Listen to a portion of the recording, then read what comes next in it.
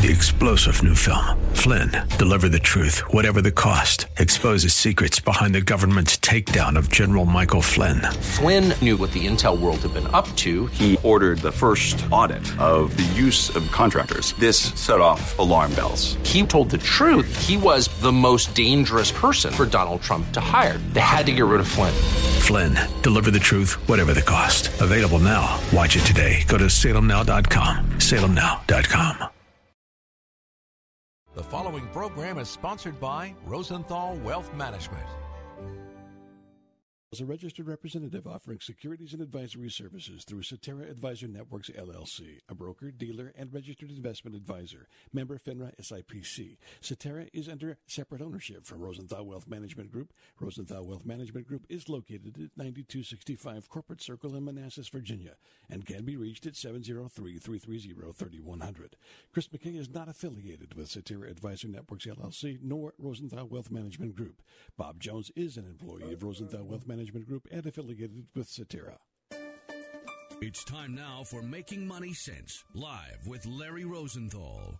Larry is recognized as one of the nation's leading financial and retirement planners and is here to answer your questions right now.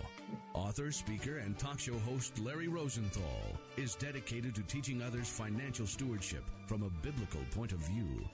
Call Larry now. Studio lines are open at 855-ROSE-123. That's 855-767-3123. Making Money Sense is on the air. Well, good morning, everyone. Welcome once again to another edition of the Larry Rosenthal Show. Today with Dina Arnett as our host this morning. So glad to see you and glad that you're here today.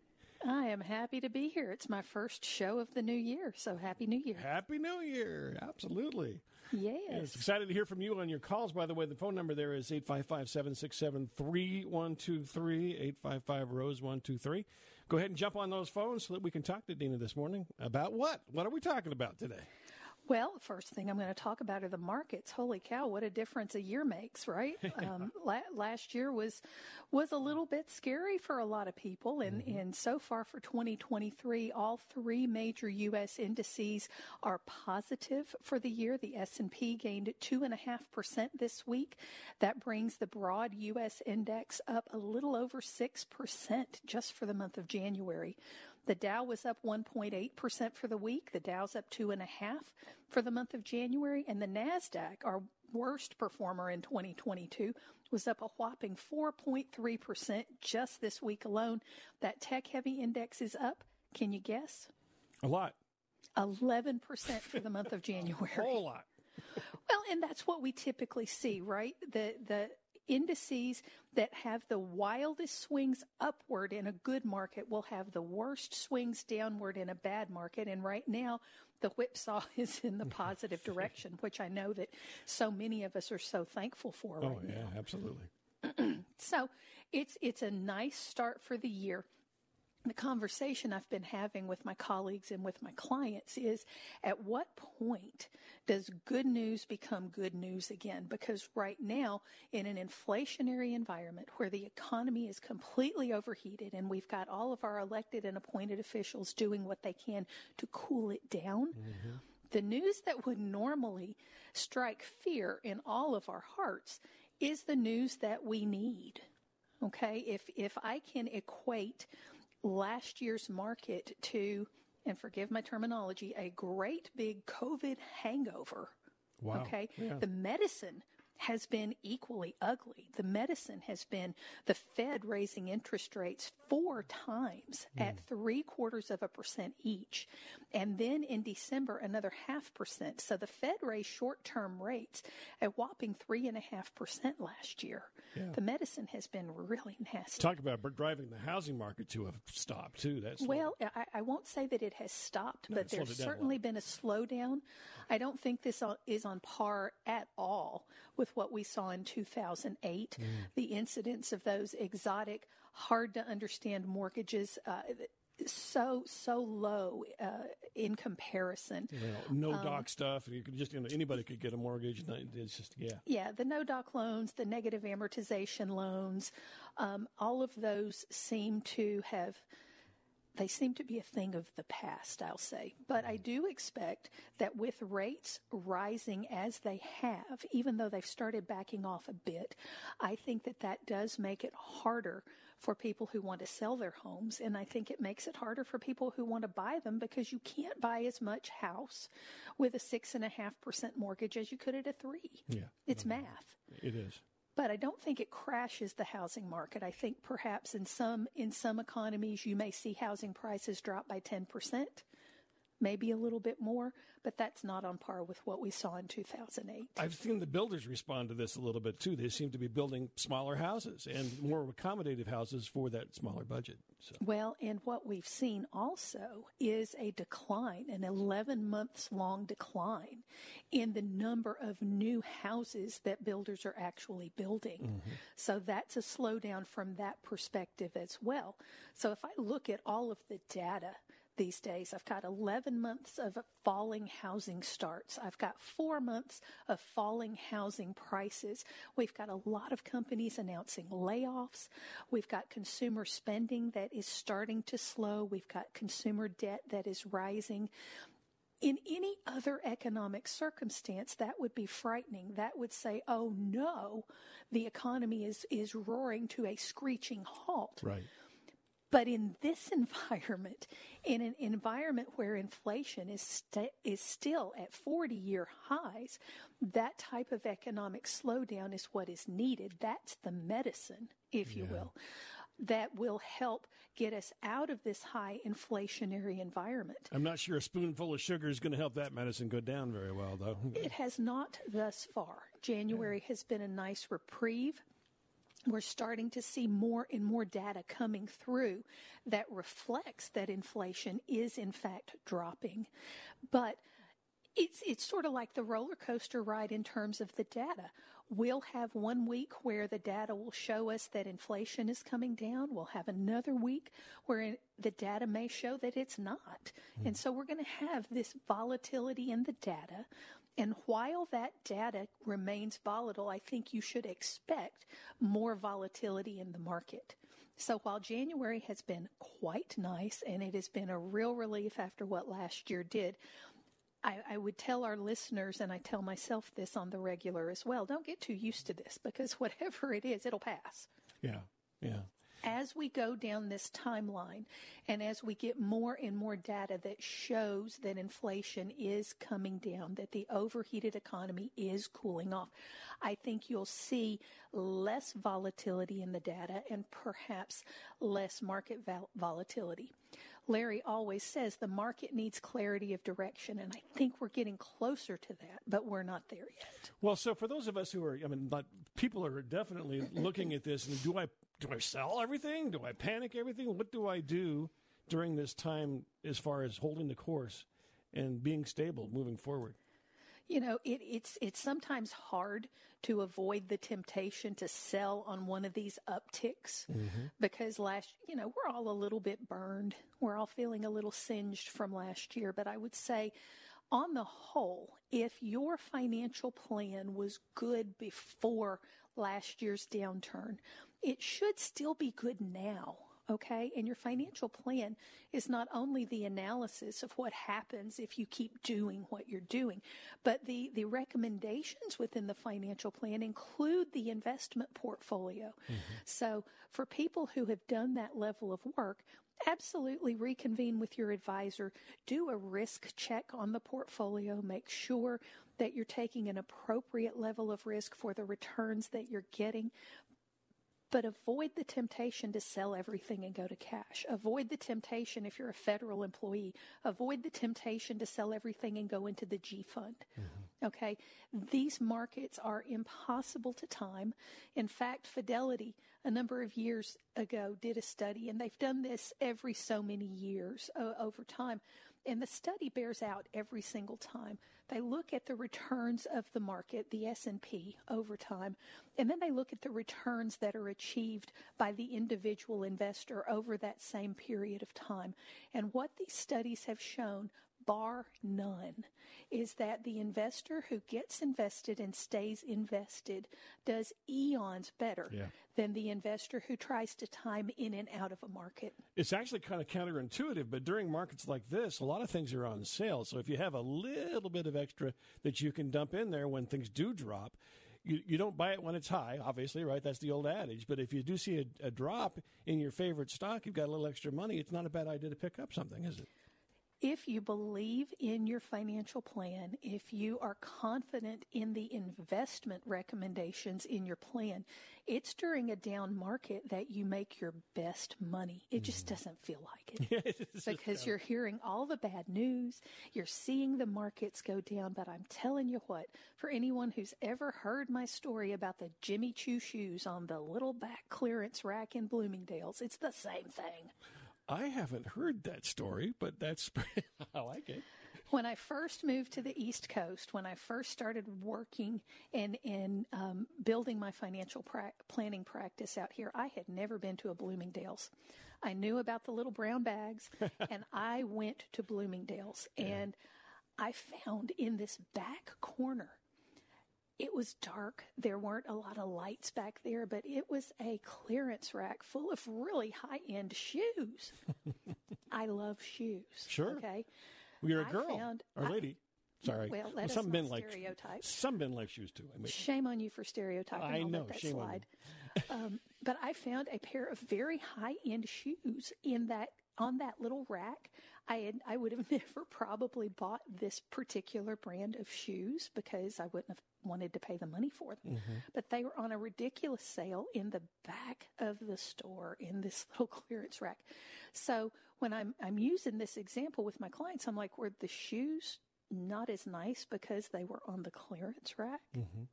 No, they were fabulous shoes. They were just on clearance. They were on sale. Time to go get them, right? That's right. Yeah. They weren't used. They were in perfect condition. They just, I don't know, last season's model or something, but they were still very good shoes. Yeah. So I liken that to when the market goes down as it did last year. Are these individual stocks that you would have liked before the market took its downturn? Are those stocks still attractive to you? Are they of companies that you feel will still be in business years down the road? Yeah. If so, it's sort of like my shoes in that back dark corner of Bloomingdale's. They're great shoes. Buy the shoes. I like that story. Buy the stock. I do. 855-767-3123, and I do apologize for stereotyping, but my wife does like those shoes, so I guess I kind of equated to that as well, that she likes to buy them. I like shoes too, though. So 855-767-3123, 855-ROSE-123. What do you say we take a quick break here? We'll be back with more of the Larry Rosenthal Show here in just a second. We invite you to stay tuned and get on those phones. 855-ROSE-123, 855-767-3123. More of the Larry Rosenthal Show with Dina Arnett here in just a minute. Stay tuned.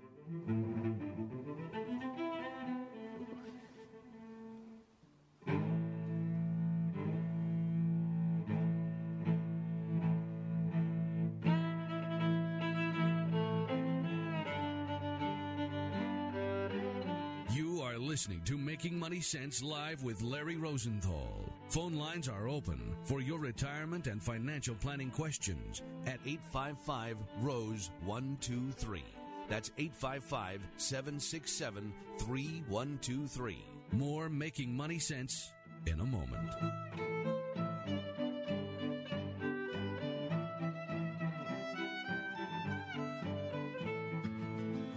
There are still too many countries that give little or no assistance to disabled children. In third world nations, these children could be left alone while parents try to eke out a living. About 10 years ago, residents of Prince William and Fauquier counties in Virginia formed Children with Disabilities Fund International. It focuses on the needs of disabled children. CDFI's current work in Jamaica and Kenya supports about 300 disabled children and their families. For some of these children, they're getting the care they need for the first time in their lives. CDFI recently began an individual child sponsorship program in an effort to better meet the needs of these disabled children. To choose your child to sponsor, go to thecdfi.org. That's thecdfi.org. Your gift will help transform not only a disabled child's life, but the lives of their parents and of the surrounding community. Go to thecdfi.org. Make a difference. Go to thecdfi.org. And here's another Money Minute with Larry Rosenthal. We've all heard the more risk you get, the more opportunity there is for growth in returns in your investments. However, can you have too much risk in your investments so that you get diminishing returns? You can only water ski behind one boat at a time. Make sure your risk-adjusted return is aligned with your investment objectives.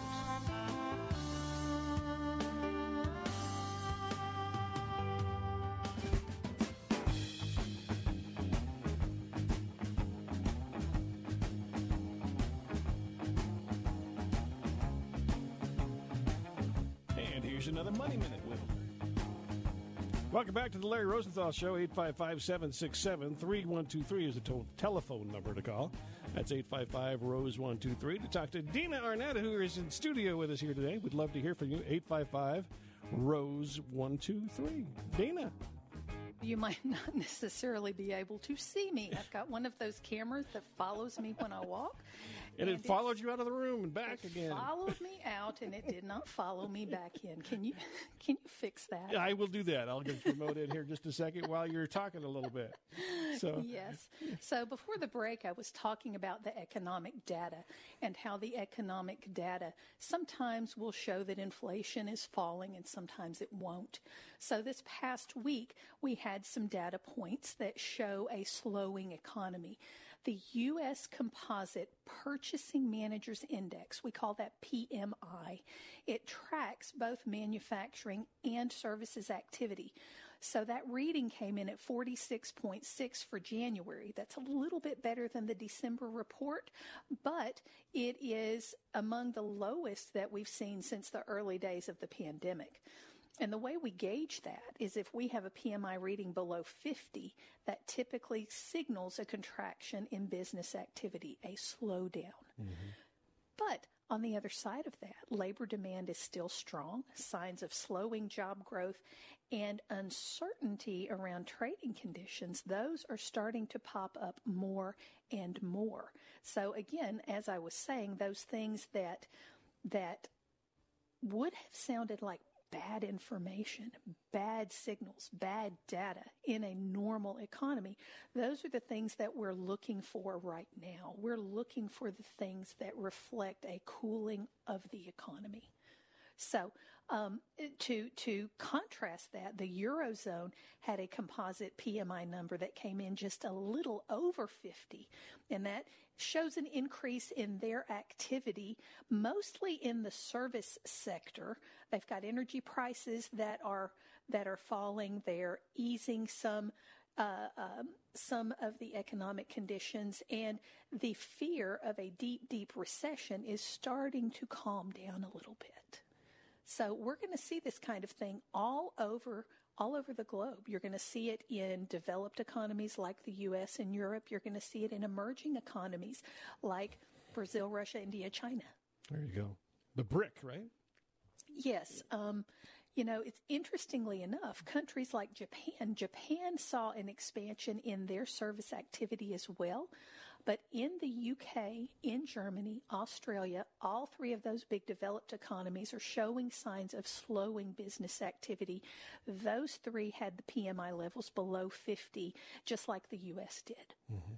So some good data, some not so good data, and I believe that it's eventually going to shake out and show us that all the work that the Fed did last year, it's finally coming full circle. It's finally showing what we want it to show. Yeah. So next week, the Fed is meeting, and the wide expectation is that the Fed will raise interest rates by 0.25% when they meet next week. So we'll have their announcement next Wednesday afternoon, 2:00-ish, and then they'll meet again 6 weeks later in mid-March.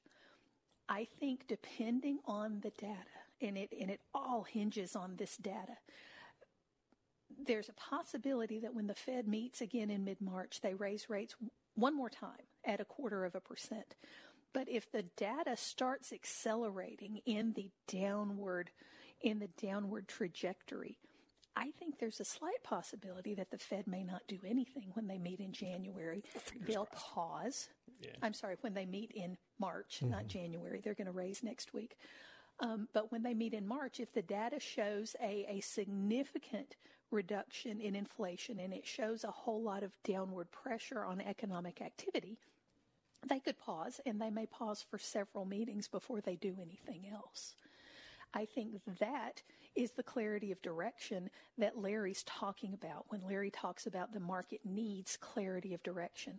When the Fed comes out at some point, and they will, and they say, we're seeing the impact of these rate increases in economic data. We're seeing inflation come down.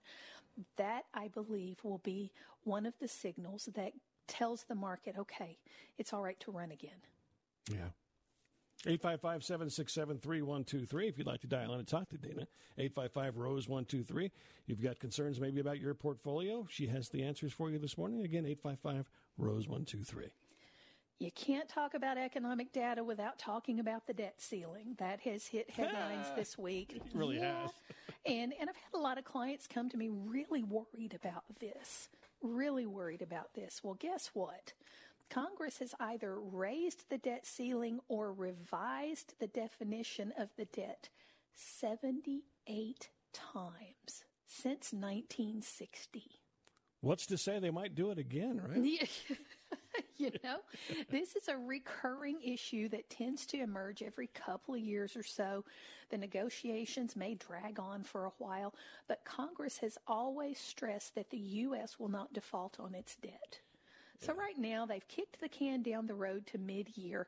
They're going to figure out a compromise on how to continue keeping the federal government rolling. However, if you're a federal government employee, this little tidbit may be of interest to you. The Treasury Department decided to stop fully funding the Government Securities Fund, the G Fund, in your thrift savings plan.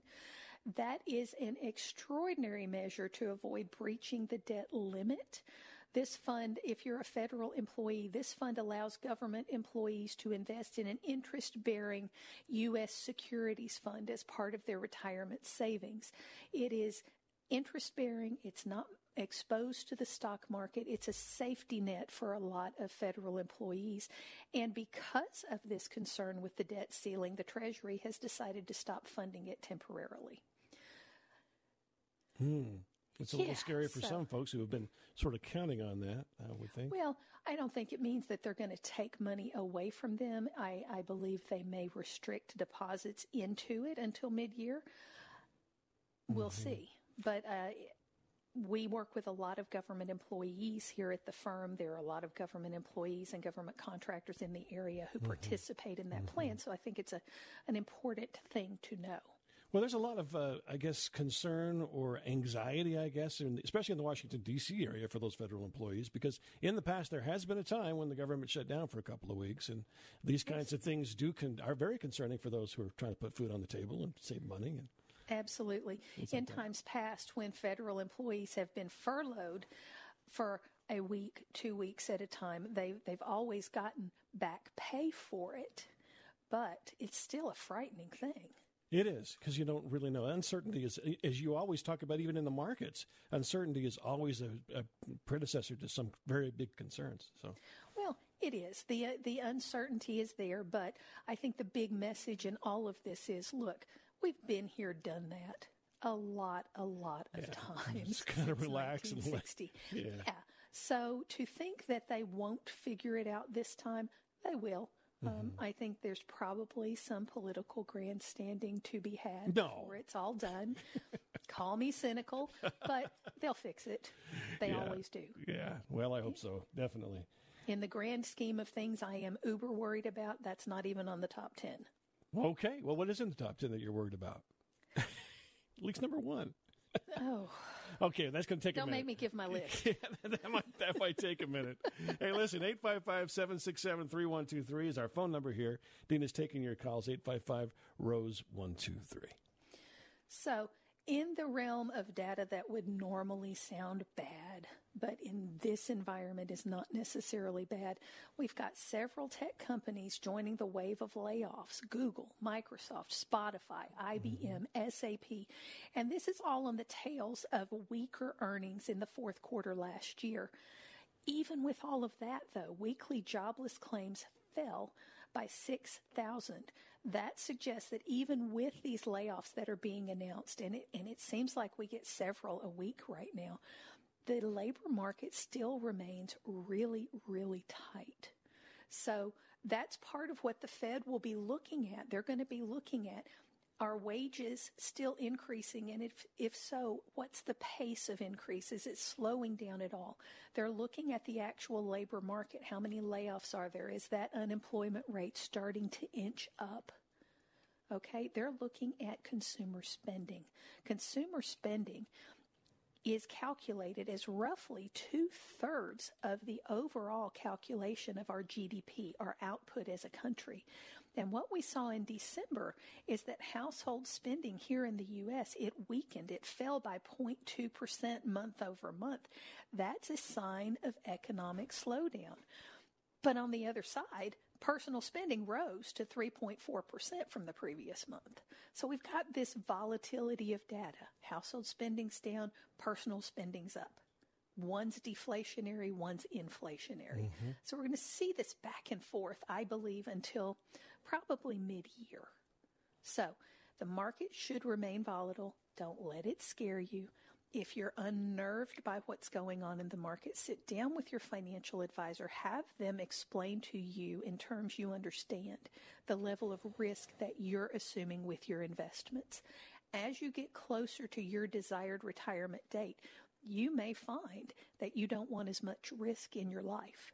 The balancing act that you have to engage in is slowing down that risk enough so that you can sleep at night and not be worried about your retirement, but not slow it down so much that over time you can't outpace taxes and inflation. That's the balancing act as investors that we all engage in. If you don't have an advisor who can explain that risk-reward trade-off to you, we sure can. So if you would like a risk analysis on your portfolio, I'm happy to provide that for you. In fact, the first 10 people who request one after today's show, I will give for free. Oh, nice. Wow. Yep. You need to understand if you're taking this much risk and getting this much return, there's a disconnect. Yeah. Okay, we need them to match at least. If I can take this much risk and get this much return, all the better. Sure.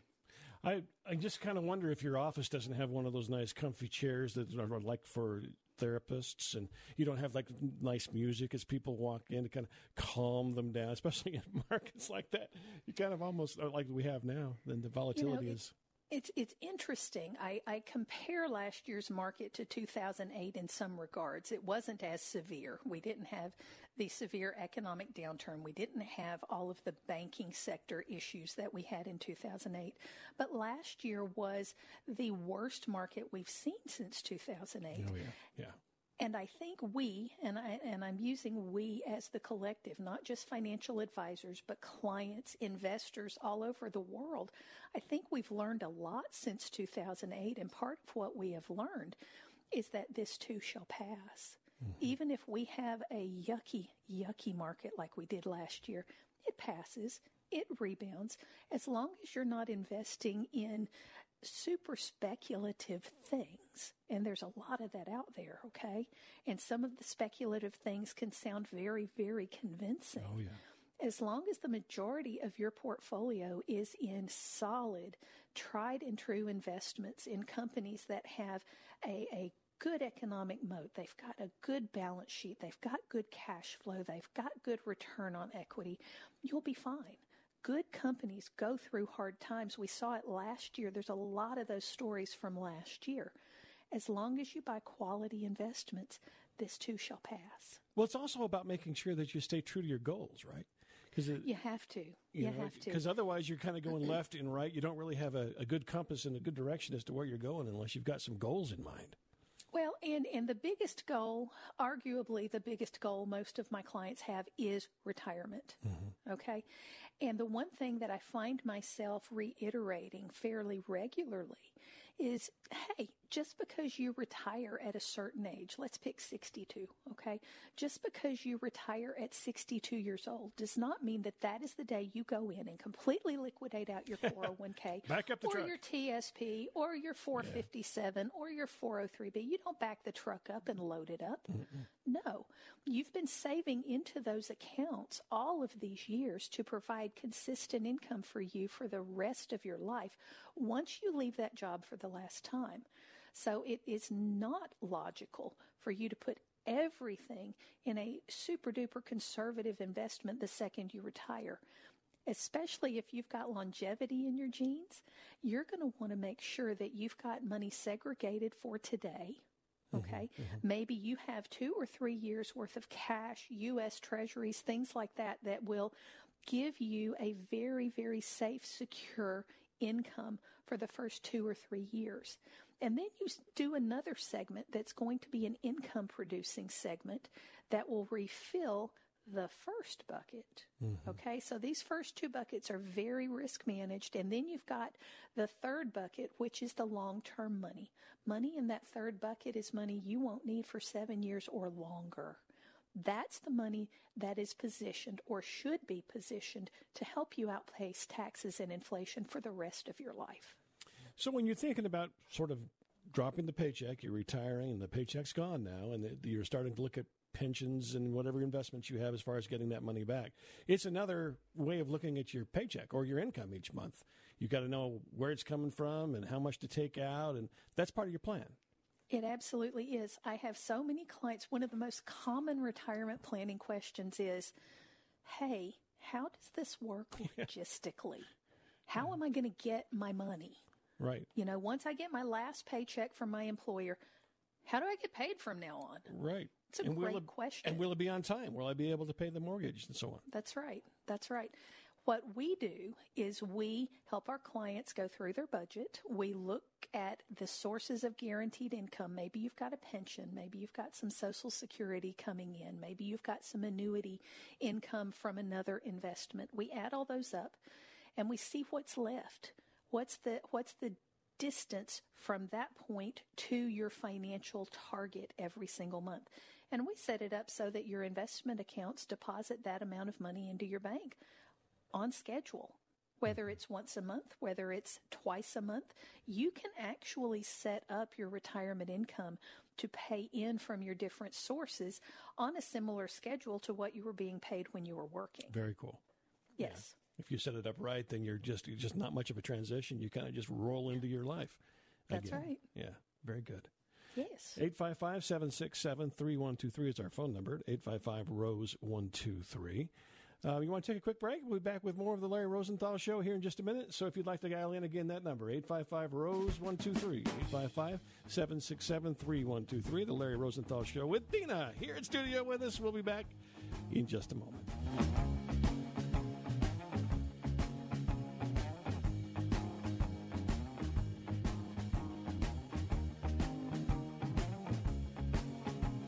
Listening to Making Money Sense live with Larry Rosenthal. Phone lines are open for your retirement and financial planning questions at 855-ROSE-123. That's 855-767-3123. More Making Money Sense in a moment.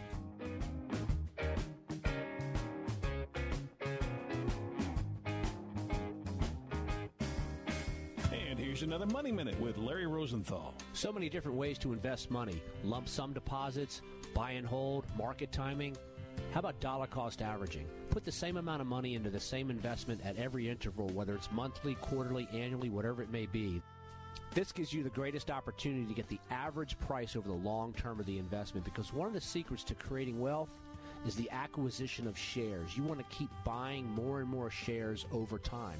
On the flip side, when you're in your retirement years and you want to distribute dollars to yourself for income, Do the same thing in reverse. Dollar cost average out during your retirement years.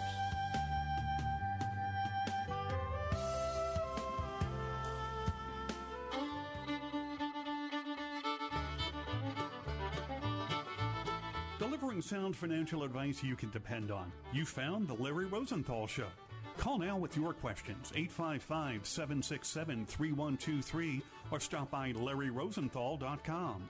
This is The Larry Rosenthal Show. Well, welcome back to the Larry Rosenthal Show with Dina Arnett in studio with us here today. We appreciate you being here. And in fact, heading out over to Oklahoma, we're going to talk to Barbara here. What's your question here for Dina this morning? And welcome.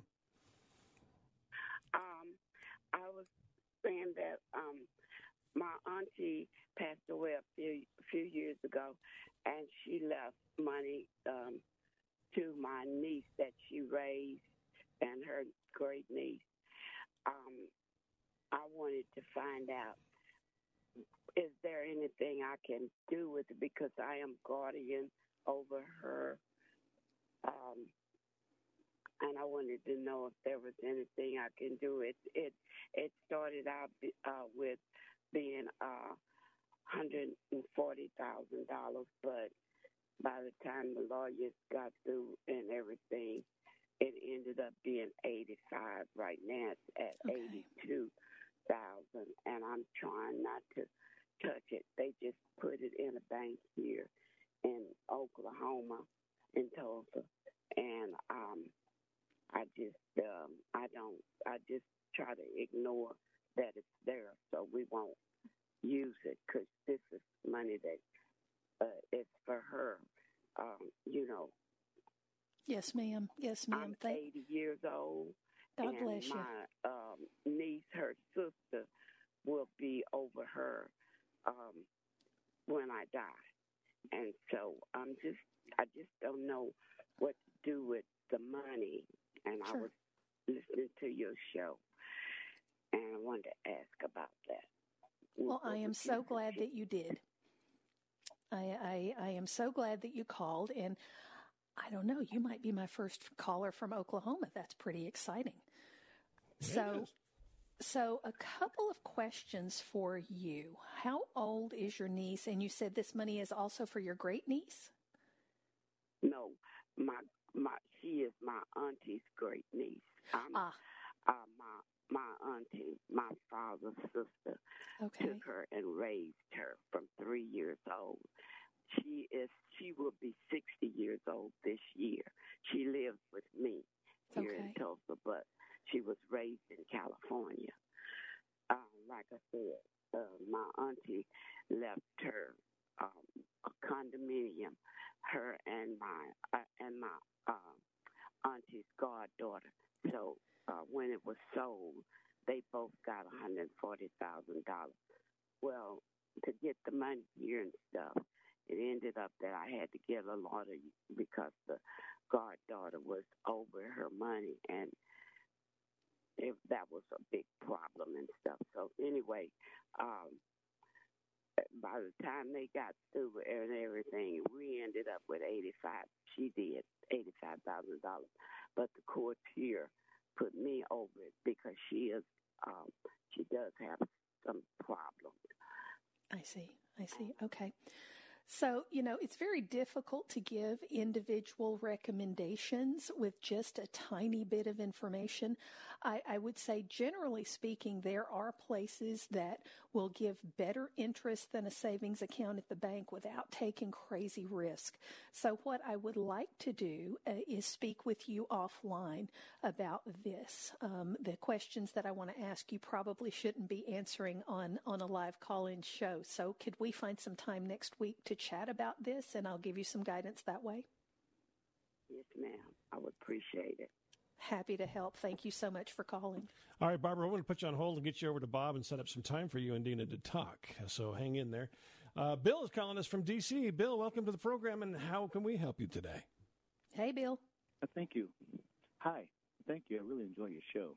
Thank you so much. Repeat what I came in and caught the last ending of your conversation prior to the last caller.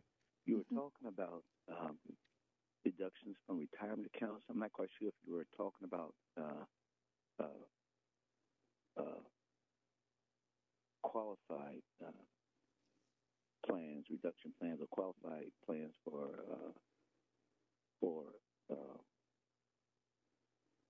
taking deductions at the end of the year. But can you repeat that again? Because here's my problem. I'm trying to determine, because I'm retired, but I'm trying to determine how do I do this charitable deduction thing with my retirement, so I would have to be paying out money each month to a particular retirement, a particular charitable organization. So can you repeat that last piece prior to that last call, if you don't mind, please? I don't mind at all, and thank you for the question. I was talking about, in more general terms, I wasn't talking about qualified charitable deductions, but it's an easy conversation to bridge into. I was talking about setting up a retirement account to pay out to the account owner on a regular basis once they retire. But if you've hit an age where you are now saddled with what are called required minimum distributions, that's where the IRS forces you to take money out of these pre-tax retirement accounts, pay the taxes, and then keep what's left. The qualified charitable deduction allows you to avoid the taxation, but it qualifies as the required minimum distribution. So what you would do is you would set up with your IRA custodian to send money directly to your charity, your church, your favorite organization, as long as they're a 501c3 charity. The money would go directly to that organization. You would get a Form 1099-R showing that you had satisfied your required minimum distribution, but the box that shows taxable amount would say 0. The charity then receives your gift. They don't pay taxes on it either. But you have to set it up from an IRA, not a 401k plan. Okay, so if you've still got money sitting in an old employer plan, it probably doesn't qualify for QCD treatment. You will want to roll that into an IRA and then make those qualified charitable donations that way. That's a very good distinction. Larry talked a lot about QCDs in the last couple of weeks here on the program, so that's folks have been listening and talking about that. Jackie's calling us from Maryland. Jackie, welcome to the program, and what's your question for Dina? Good morning. My question is, in regard to my retirement. I retired on the 31st of December and just received my last paycheck. Congratulations. Awesome. Thank you. And I would like to know what the risk is for moving all of I'm TSP, for moving all of my funds in TSP into the G Fund. So the risk for you, there's a couple of them. First of all, it's a timing risk, okay? If you take all of your thrift savings plan and you move it into the G Fund, you may pull those funds out of the stock market at a bad time and sort of cut yourself off at the knees in terms of any sort of financial recovery that the markets may give you. The bigger risk in doing that is not knowing when to put the money back into the stocks, okay? Because it is next to impossible. And trust me, I have tried to figure this out. Because if I could figure out how to get out of the market when it's at its highest, let it go back down to its lowest, and then get back in, we could have the radio show from a beach in Bora Bora. It would be amazing. But study after study has shown you can't time the market like that. So many of us get our political fears, wants, wishes wrapped up in that. We read or see things in the media, and it becomes a fear-based move. And quite often, when we make emotional money decisions based on fear and greed, they're quite often bad ones. Now, that said, I think putting some money in the G Fund may be okay as long as you've got a chunk of the money that is positioned elsewhere to help you outpace taxes and inflation over your life. You walked out the door for the last time on December 31st. You just got your first retirement paycheck. You've probably got quite a few years left on your timeline. Your money needs to last as long as you do, and it won't do that in the G Fund. Okay. And so I just had one additional question. What if I choose just to leave it in the G Fund and I don't anticipate ever taking it out? Who are your beneficiaries? It would not outlast me. Well, if you're not using the money, you can't outlive it, okay? Once you hit age 70, either 73, 75, they've just changed the rules for required minimum distributions. But if that thrift savings plan is a pre-tax bucket of money, at some point you will have to start making withdrawals and paying taxes on it. So, I've got a lot of thoughts going through my head on this right now, Jackie. And one of my thoughts is, if you're not using the money, okay, why not invest it to keep pace with taxes and inflation over time? Either your heirs or beneficiaries will inherit that account, or a charity will inherit it. Why not grow it? If you don't need it for your livelihood, just playing devil's advocate here, why not invest some of it and try to get higher rates of return than the G Fund will ever give you? Bottom line question is there a risk that I would lose it in the G Fund? No. Okay. That's a great answer, and that's what I was looking for. I do appreciate your time. Thank you so very much. Yes, ma'am. You have a great weekend. Jackie, appreciate the call. Thanks for calling us today. Reggie is calling us from New York. What's your question for Dina here this morning, Reggie? Hi, Dina. Good morning. I'm calling about a probate question. Okay. My mom and dad's house. My brother kind of took it over after my mom and dad died. There was a will. I'm not really sure about the will. This was 2015. It is now 2023. And I want to know if I still can pursue and bring it to probate, because I don't believe it's ever been in probate. He just kind of took it over, and I feel the house should have been distributed evenly. Sure. So, Reggie, unfortunately, this is a legal question, and since I'm not a lawyer, and furthermore not a lawyer in New York, I'm a little limited on what I can tell you. I would say open up your phone book, ask friends for recommendations. You absolutely need to talk to a lawyer in New York and ask that question to them. There are statutes of limitations in terms of contesting a will. If you haven't even seen the will, okay, and you're a beneficiary of the will, I would want to know who was the trustee, who was the executor or executrix on that will. If you expected to be a beneficiary and you have heard nothing in 8 years, I think it's time to seek legal representation to see what your recourse may be. Yeah, I wasn't a beneficiary. Well. Okay. But I do understand. I know this is a show about financial questions, and I know I'm a little bit off asking a question about probate, but I thought I would just throw that out there, and I respect your opinion. So that's what I'm going to do. I'm going to look into it and call up some legal advice. Well, you did the right thing. You just had a question, and you called into the show to get some more advice, and so continue on that path, and hopefully you'll get some good resolve there.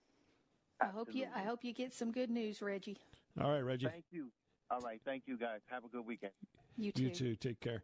855-767-3123. If you have questions for Dina you'd like to get answered, 855-ROSE-123. Dina.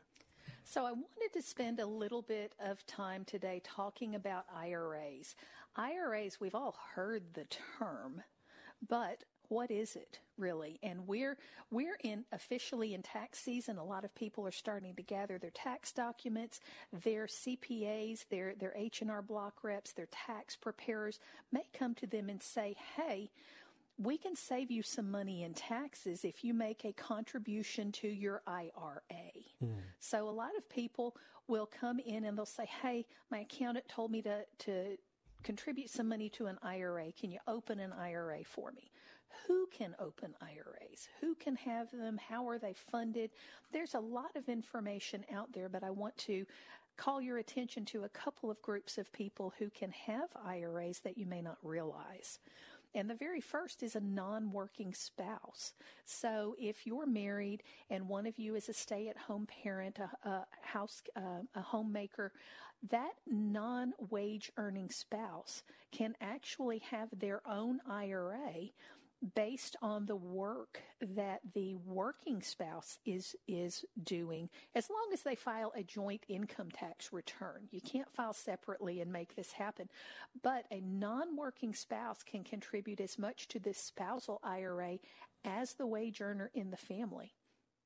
So, for example, in 2022, the contribution limit for IRAs, both Roth and traditional, is $6,000. If you're 50 years old or older, you can contribute $7,000. And you have until the tax filing deadline this year to make the contribution for last year. So as you gather up all of your tax documents, if you have a non-working spouse at home, look to see whether a contribution for the non-working spouse, see if that is something that will help your tax situation. And also talk to your financial advisor about whether this would be a good addition to your retirement plan. So I know that you're talking about IRAs, and I don't want to jump too far off the track here, but IRAs and SEPs are a little bit different, right? Contribution limits are different. The contribution limits are different, but they're treated the same way as far as for tax purposes and things of that nature, are they not? Well, if we look at broad categories, pre-tax and post-tax, yes, they can be viewed the same. There will be some people who will attempt to make an IRA contribution, and because of the other income in the house, you don't qualify to deduct that contribution from your tax return. That doesn't mean don't do it. This could be a very, very nice way to get money into a Roth IRA. So think with me. You open a traditional IRA. You're over 50 years old. You contribute your $7,000 to that, but your accountant comes back and says, hey, it's great that you made that contribution to your traditional IRA, but your household income is too high for me to deduct it from your income taxes. So what do? Have you made a wasted contribution? Absolutely not, because you then have the ability to take that contribution and convert it to Roth IRA and make that bucket of money tax-free forever as long as you play by the rules. Very nice. And the rules are, when you make a conversion, leave it alone for 5 years. Gotcha. Hey, we've just got a couple of minutes left here in the program. Got a couple of people on hold here, so let's try to get a couple of these calls in. Tawanda's calling us from Maryland. Tawanda, what's your question for Dina? Yes, I would like to know what are my best options of putting some money I currently have in a savings account, which is not giving me anything. And I'm looking for some advice as to whether to use a CD or money market, or what's the best way to invest it? Certainly. That's a great question, Tawanda, and appreciate that. One of the things I would suggest, I'm getting the picture that you don't want this money exposed to stock market risk. And if that is the case, I would suggest you start doing your research online. Look to see, there's a website called bankrate.com where you can shop interest rates. You put in your zip code and they'll show you where the best interest rates are in your area. You may also want to go to treasurydirect.gov. That's where you can see what the various types and maturities of United States Treasuries are paying. So, for example, you may find a U.S. T-bill that is paying in excess of 4.5%. You may want some money to go there. You may want some money to go to a money market at a bank that you found that's got a nice yield on it. But I would start a research project, see what's out there that is principal protected, that gives a nice yield. This is the first time in quite a long time doing that kind of shopping actually pays off. Okay, Tawanda? Okay, what was the Treasury website again? TreasuryDirect.gov. Okay. Thank you so much for your call, Tawanda. Yeah. Appreciate that. Thank you. Have a great day. 855-767-3123. Keep that number in mind during the week. We're about out of time here for this morning. We've got another call on the line, but we'll have to pick that up right after we complete the show here in just a minute. But in summary here, what are we talking about? What did we talk about today? Well, what we talked about is we're in kind of an odd economic time where what would have been considered bad data in the past is what we need. We need to see that this overheated U.S. economy is cooling down. So when you hear something in the financial media, you read it on the internet, if it looks scary to you, call your financial advisor, ask them what it means. And if you don't have a financial advisor to call and talk about these things with, we are happy to help. Or for a second opinion, you can always also call Larry Rosenthal's office at 855-767-3123. Well, it was lovely to see you once again this week. Hopefully you're not going to stay away too long. We'll have you back on the air here shortly. Hope so. Good to see you. Yeah, you too. We're going to continue on here in just a minute here on YouTube. Well, we've got a couple of calls on the line to answer. You can always watch the program, by the way, at LarryRosenthal.tv on YouTube every week, and there's a lot of previous shows up there available for you as well. Thanks for being with us. For Bob in the back there. Hey, Bob. And Dina, have a great week. We'll talk to you again next time on The Larry Rosenthal Show. Bye.